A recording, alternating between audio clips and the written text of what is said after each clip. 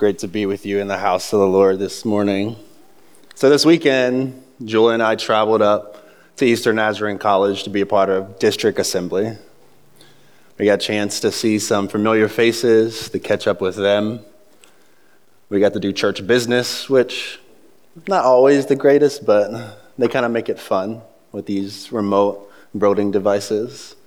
And we got to hear a word from our DS, kind of giving us the vision of what New England District is going to be doing in the coming year. So it was great. We got a chance to be a part of that. And thankfully, it kind of let out a little early. And so it being my wife's birthday today, we were able to have a couple of hours of kid-free time together, which is always a praise, right? Julia's mom and stepdad had the kiddos, and so we went down to the beach. We got to sit by the beach and have a meal at the Clam Box, a local seafood place. Julia got her seafood. I didn't because I don't do seafood. But it was still a great time. Still a great time of fellowship together. And then later in that evening, we got to come back together again for the ordination service. We got to sit with Donna and Stephen and Terry and witness this group of pastors be ordained in the Church of the Nazarene. It was a special moment. Our GS brought a beautiful message on, do you have it, right? Do you have the Spirit in you? And later in the service, he presided over ordaining these new pastors. And as a part of the Church of the Nazarene, as an ordained elder, I was able to go up with the others and be able to kind of stretch out my hands as he placed his hands on their head and instituted them into elders in the Church of the Nazarene. And it was in that moment that I began to reflect back on my ordination service a couple of years ago, and what the GS, Dr. Carla Sundberg, said during her message, right?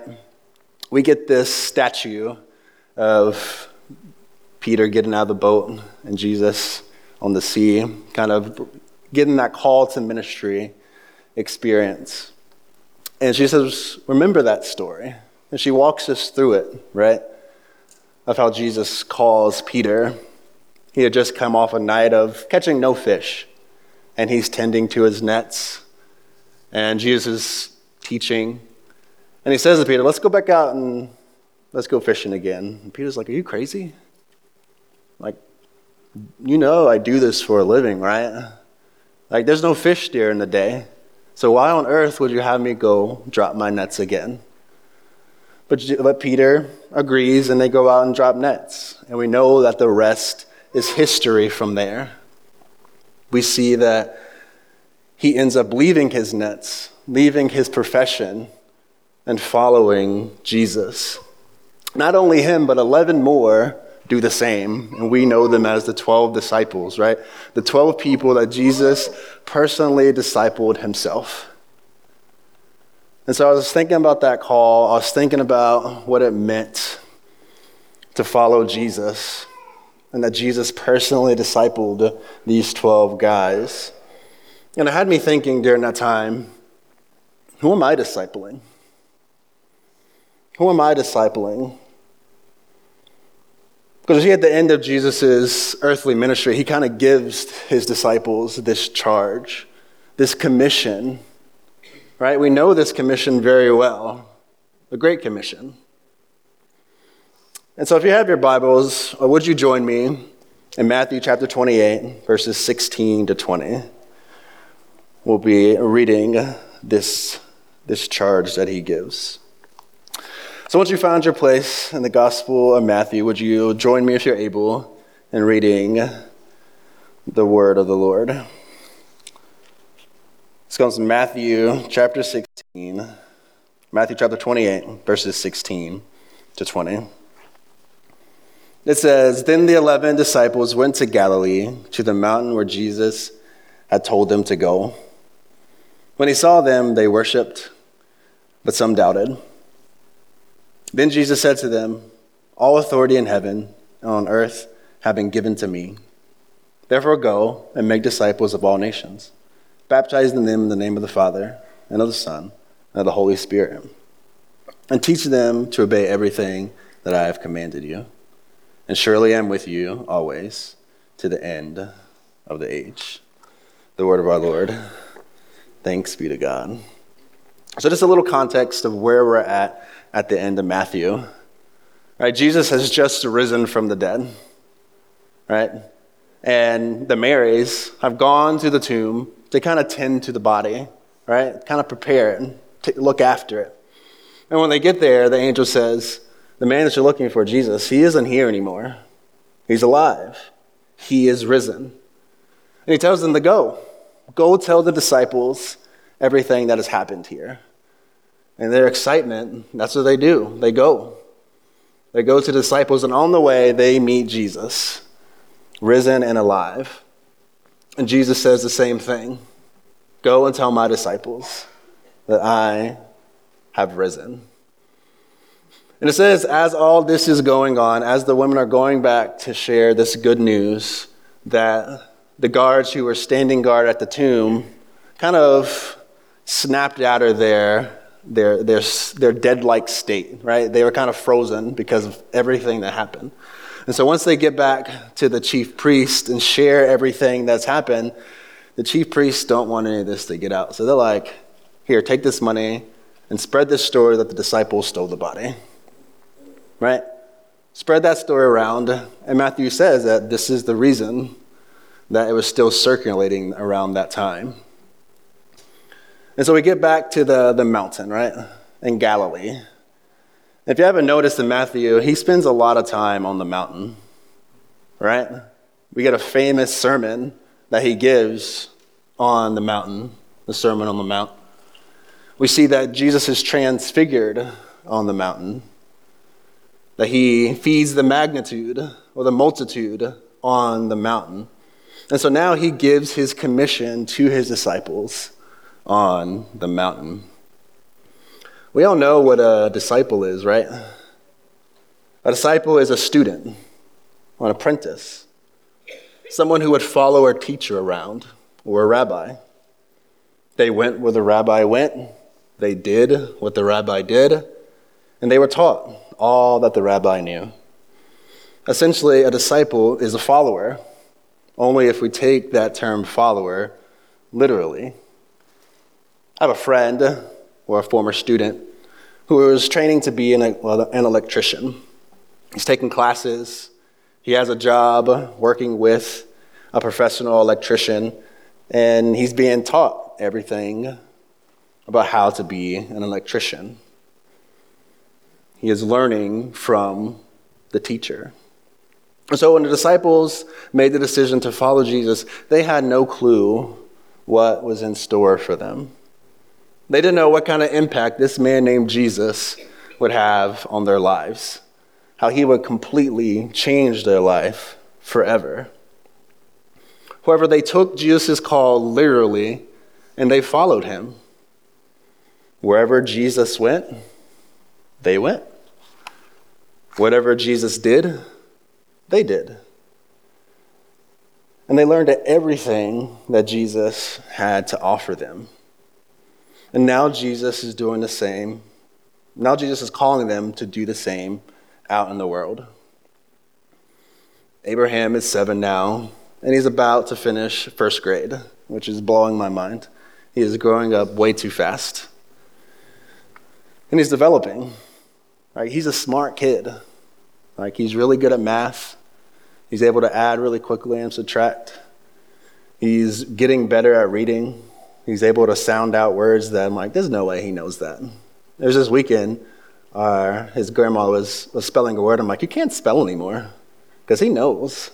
He knows how to sound it out. He's impressing me with everything that he's learning. He's a social butterfly. He wants to be friends with everybody. And it's wanting to be with friends with everybody that we kind of pick up on some new behaviors, some new attitudes pretty easily. Some of them are good. Some of them are not so good, right? And so there'll be days to where we go to pick them up, and we look at the teacher, and she'd give us a thumbs up. He had a great day. Everything went smoothly. He did great. But some down, then, We had some rough areas throughout our day. And so naturally, we would ask him, Abraham, like, what happened today? Why'd the teacher give us a thumbs down? And often it's usually attached with a friend's name that's in there, right? And so the more that we interact, the more that we spend time with other people, we kind of start to pick up some of their behaviors, their habits, their mannerisms, right? If we're married to a person for a very long time, we start to pick up on some of these things. I can tell if I'm really focused on something or I'm paying attention to detail. I kind of stick out my tongue just a little bit. I might. And then as Abraham's concentrating on something, I see him do that as well. Being a Southern boy, and I say that just in terms of I'm from the South. I grew up in the city, so there's nothing Southern about me. But being raised south of the Mason-Dixon line, as I moved up north, some of the vocabulary kind of slipped into mine. So the word wicked would kind of slide into my vocabulary, and I quickly had to repent and ask God for forgiveness because of that. But we kind of pick up these things the more that we spend time with people, right? The more time we spend with someone, the more we become like them. And this was true for the disciples. They spent all their time with their teacher, with their rabbi and Jesus, and they began to become just like him. Francis Chan, pastor, author of an amazing book called Multiply, he says in the book that it's impossible to be a disciple, a follower of someone, and not end up like that person. We see this effect happens in good ways and in bad ways. But this relationship with Jesus, his teaching, his life, his characteristics, these are all benefits for the life, not just for us, but for the world. And the whole point of being a disciple of Jesus is to imitate him, to carry out his mission, and to become just like him in the process. Jesus teaches his disciples this in Luke chapter 6 when he says, "A disciple is not above his teacher, but everyone, when he is fully trained, will be like his teacher." And so we must ask ourselves, do we spend enough time with Jesus that we look like him? When we're out in the world, does the world see us, or do they see the Jesus in us?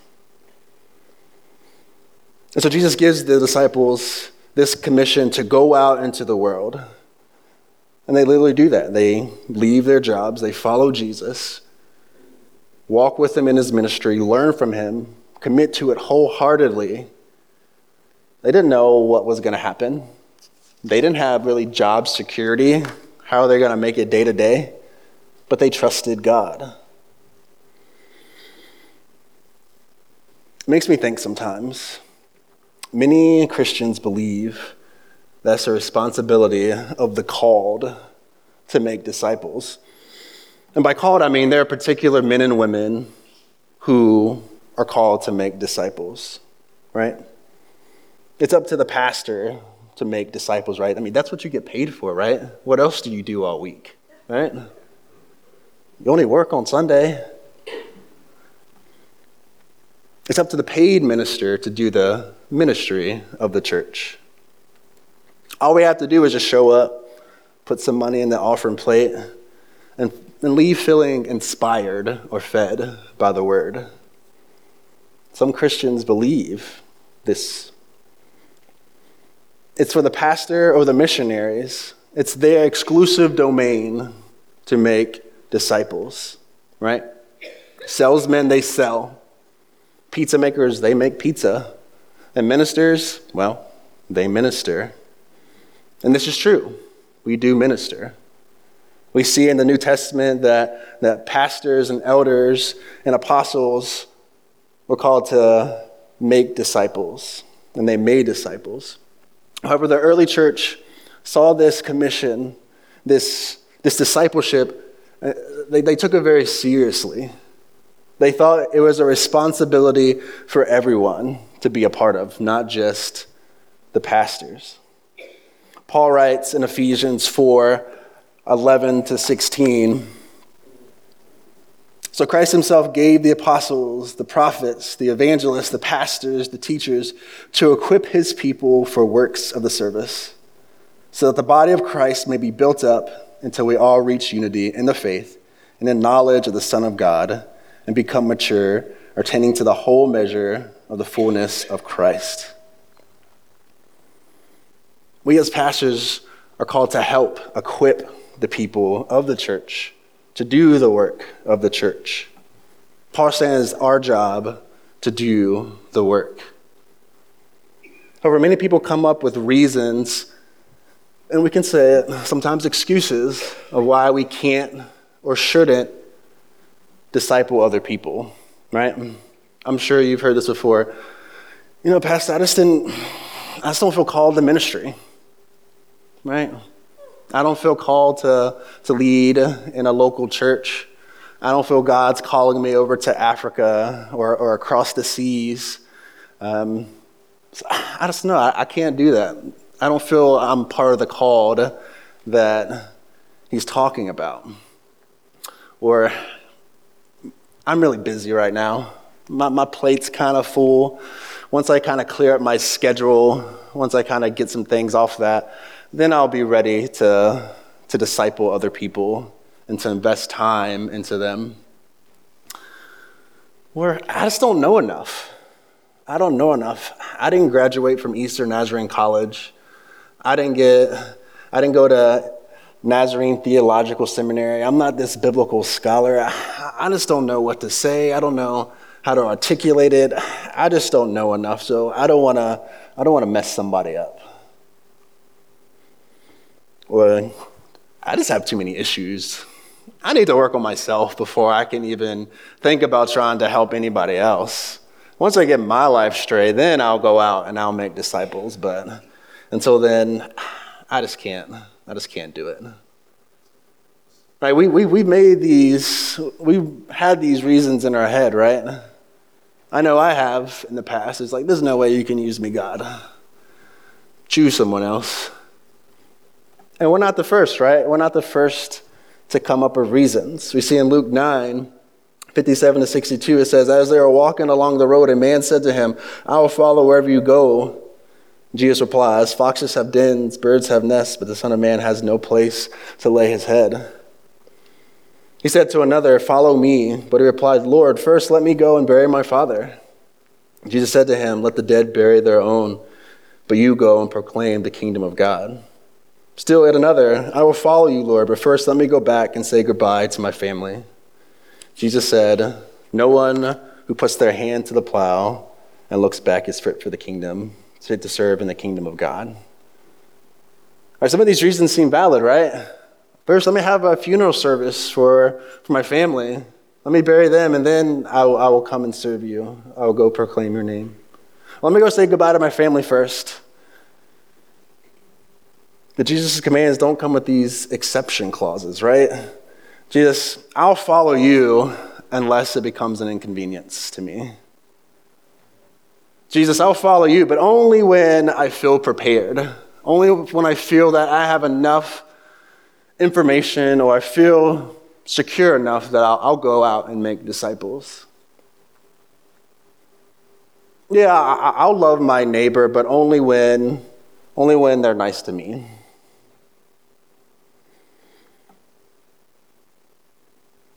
Jesus simply tells us to go. He says, I will help you. I will prepare you. I will provide for you and help you accomplish the will that I have placed in your life. Brothers and sisters, what is keeping us from making disciples? I believe as a church, and I'm kind of speaking as the general church, we've kind of taken on a spectator mentality, that we're good about just kind of taking it all in. The only thing we really have to do is come to worship, hear a word from the Lord, do a little fellowshipping, and then go home. And then next Sunday, come in, worship, hear a little word, do a little fellowship, and then go home. And we kind of rinse and repeat this every Sunday. And I'm not saying that's bad. We need to be with our brothers and sisters in Christ. We need to be within this community. But I feel like we're not living into this call that Christ has placed in our life when we do that. Who are we discipling that is young in the faith or doesn't have a faith at all?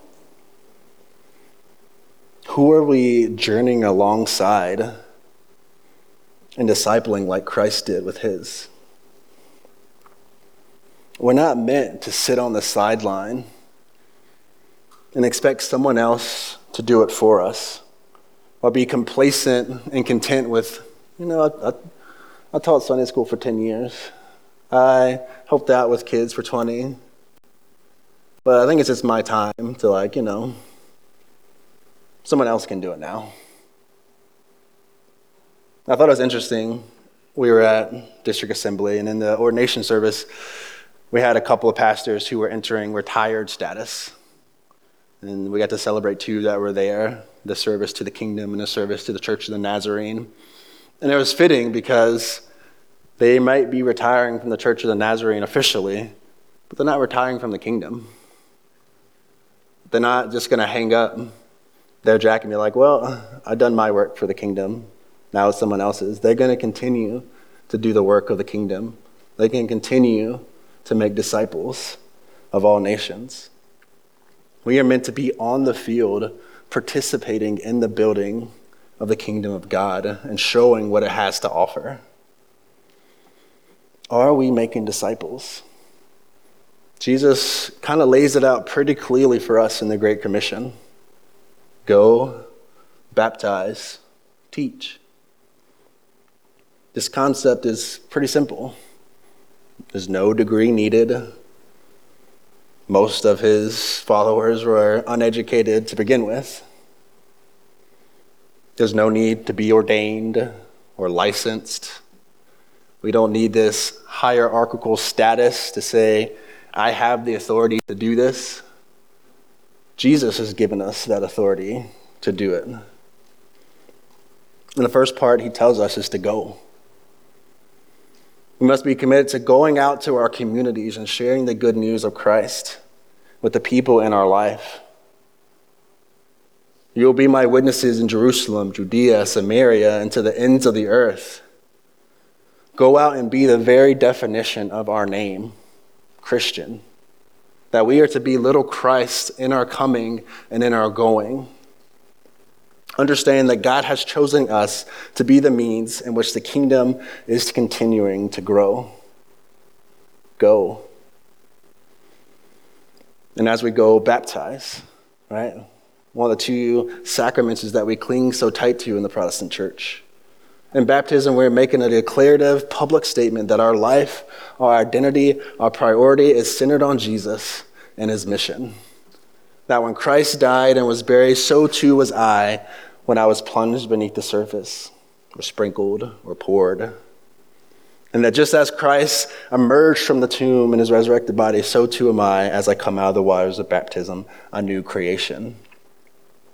Baptism is an unmistakable act that marks a person as a follower of Christ in the kingdom. So first we go, we baptize, and lastly we teach. Teach them to obey all the commands I have given you. We are to help others understand, to live out the commands that we have learned in our time in the scripture, our time in the faith. It requires that we continue in our devotion of studying the word and living it out, all that we have studied. And as we continue to grow in our relationship, then we'll have more clarity, we'll have more depth. We'll be able to guide them into what God is saying to them through his scriptures and what he's saying to them in their lives. There's a big misconception that I think that we get. And that misconception is that we're merely responsible for our own spiritual well-being. And if that were the case, then there would be no real need for the church. But we know that we can't do this alone. We know that we need a community of faith to help teach us, guide us, equip us, and to encourage us. We are called to be minister to the people around us, teaching them to obey all that Jesus has commanded. It was a couple of summers ago that I was able to disciple a couple of guys. With two of them, I went through the book called Experiencing God, and how we can kind of experience God in our everyday, experience what he's calling us to. And another young man, I kind of walked through just helping him get a better understanding of who God is. And we began to talk and have deep conversation about what God is calling us to do. And for these two young men, they were looking to go into ministry of some kind. And as I mentioned, the other one was looking for a better understanding of who God is and the call that was placed on his life. And it was during those times of the discipleship and fellowshipping together that I was teaching them, but they were also teaching me. We are never finished with the discipleship process. Like raising a child, there's going to be one day that Abraham's going to grow up and leave the nest. He's going to go out on his own, but that does not mean that our relationship is over. Our friendship continues, and there will be times when guidance and encouragement will be needed. And the same with the relationships that we are investing in and discipling. There will be times of guiding, correcting, and encouragement. Who are you discipling? Who are you intentionally investing in? God has called us to go and make disciples of all nations. It's not only up to the clergy to make disciples. It's not just for me or Pastor Julia or Pastor Dan. It is all of our responsibility to participating in making disciples. We all have this call on our life. We can't keep coming up with reasons or making more excuses. And again, I'm not just talking to you, I'm talking to myself as well. And so as we close, and I have the band come up and in our closing song, we can kind of understand that this concept of going and making disciples is easy, right? Go, baptize, and to teach. But those practical pieces can be difficult, right? Because life is never the way that we want it to be. It's never easy. But praise be to God that we don't have to do it alone. We have our brothers and sisters in Christ. We have each other. But we also have the promise that he will always be with us until the very end of the age. And so I challenge you to think. Challenge you to pray. Who is God calling you to disciple? Who is that person he is placing on your heart right now? What mind is coming? What face is coming to your mind right now? Or maybe on the opposite side, maybe you're looking for someone to disciple you. I challenge you to pray that God will send the right person to help journey and walk alongside you.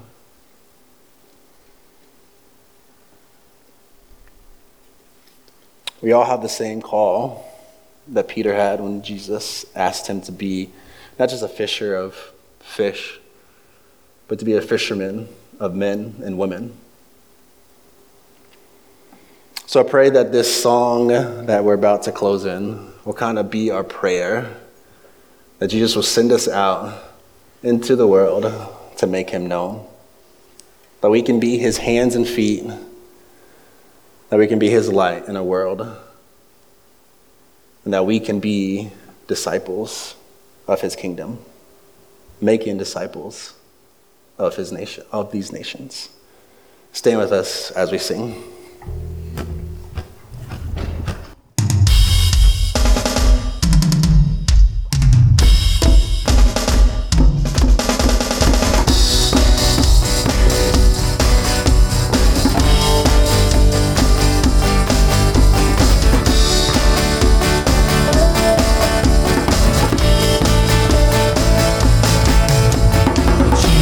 Lord of my salvation, Savior of my soul. Send me out to the world to make you known. Jesus, King of every nation, this world's only hope. Send me out to the world to make you known.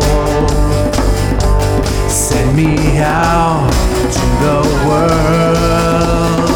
I wanna be your hands and feet. I wanna be your voice every time I speak. I wanna run to the ones in need in the name of Jesus. I wanna give my life away, all for your kingdom's sake. Shine a light in the darkest place, in the name of Jesus, in the name of Jesus.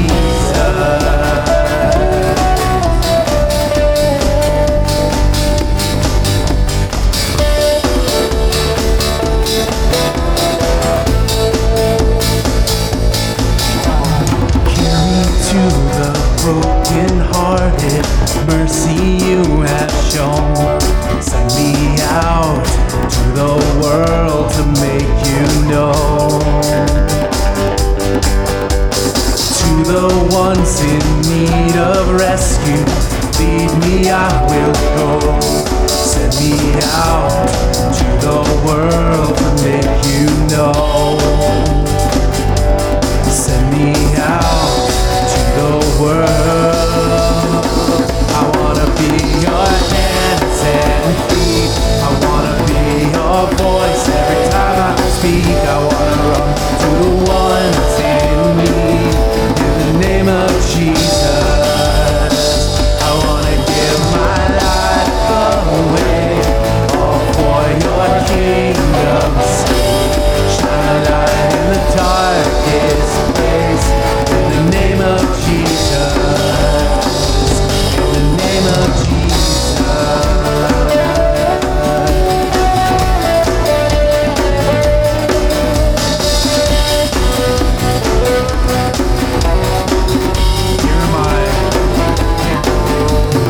Here am I will go. Send me out to make you known. There is hope for every soul. Send me out, send me out. Here am I will go. Send me out to make you known. There is hope for every soul, so send me out. I wanna be your hands and feet. I wanna be your voice every time I speak. I wanna run to the ones in need in the name of Jesus. I wanna give my life away, all for your kingdom's sake. Shine a light in the darkest place, in the name of Jesus. I wanna be your hands and feet. I wanna be your voice every time I speak. I wanna run to the ones in need in the name of Jesus. I wanna give my life away, all for your kingdom's sake. Shine a light in the darkest place, in the name of Jesus, in the name of Jesus.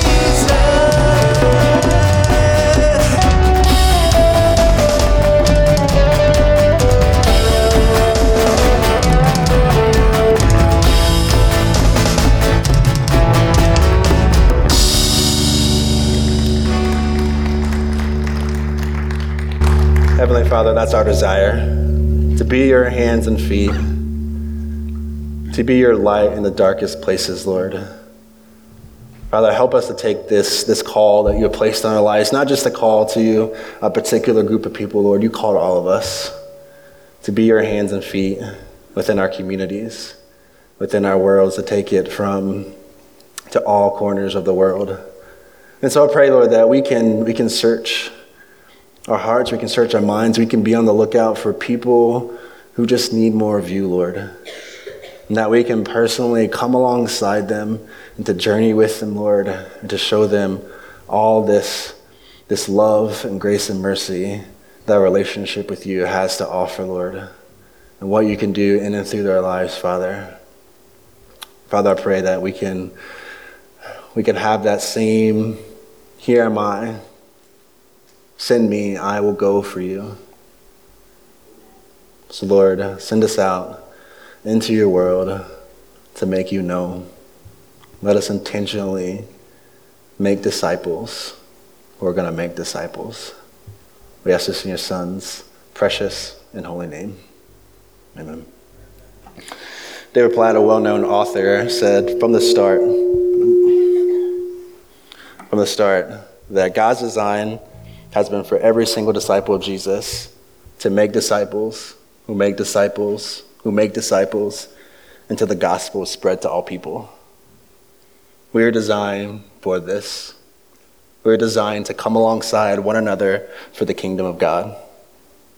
So I'm going to send you out with the same commission that Jesus spoke those years ago to his disciples.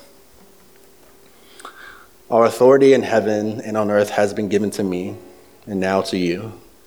Therefore go and make disciples of all nations, baptizing them in the name of the Father, and of the Son, and of the Spirit, teaching them to obey everything I've commanded you. And surely I am with you always, to the very end of the age. Amen.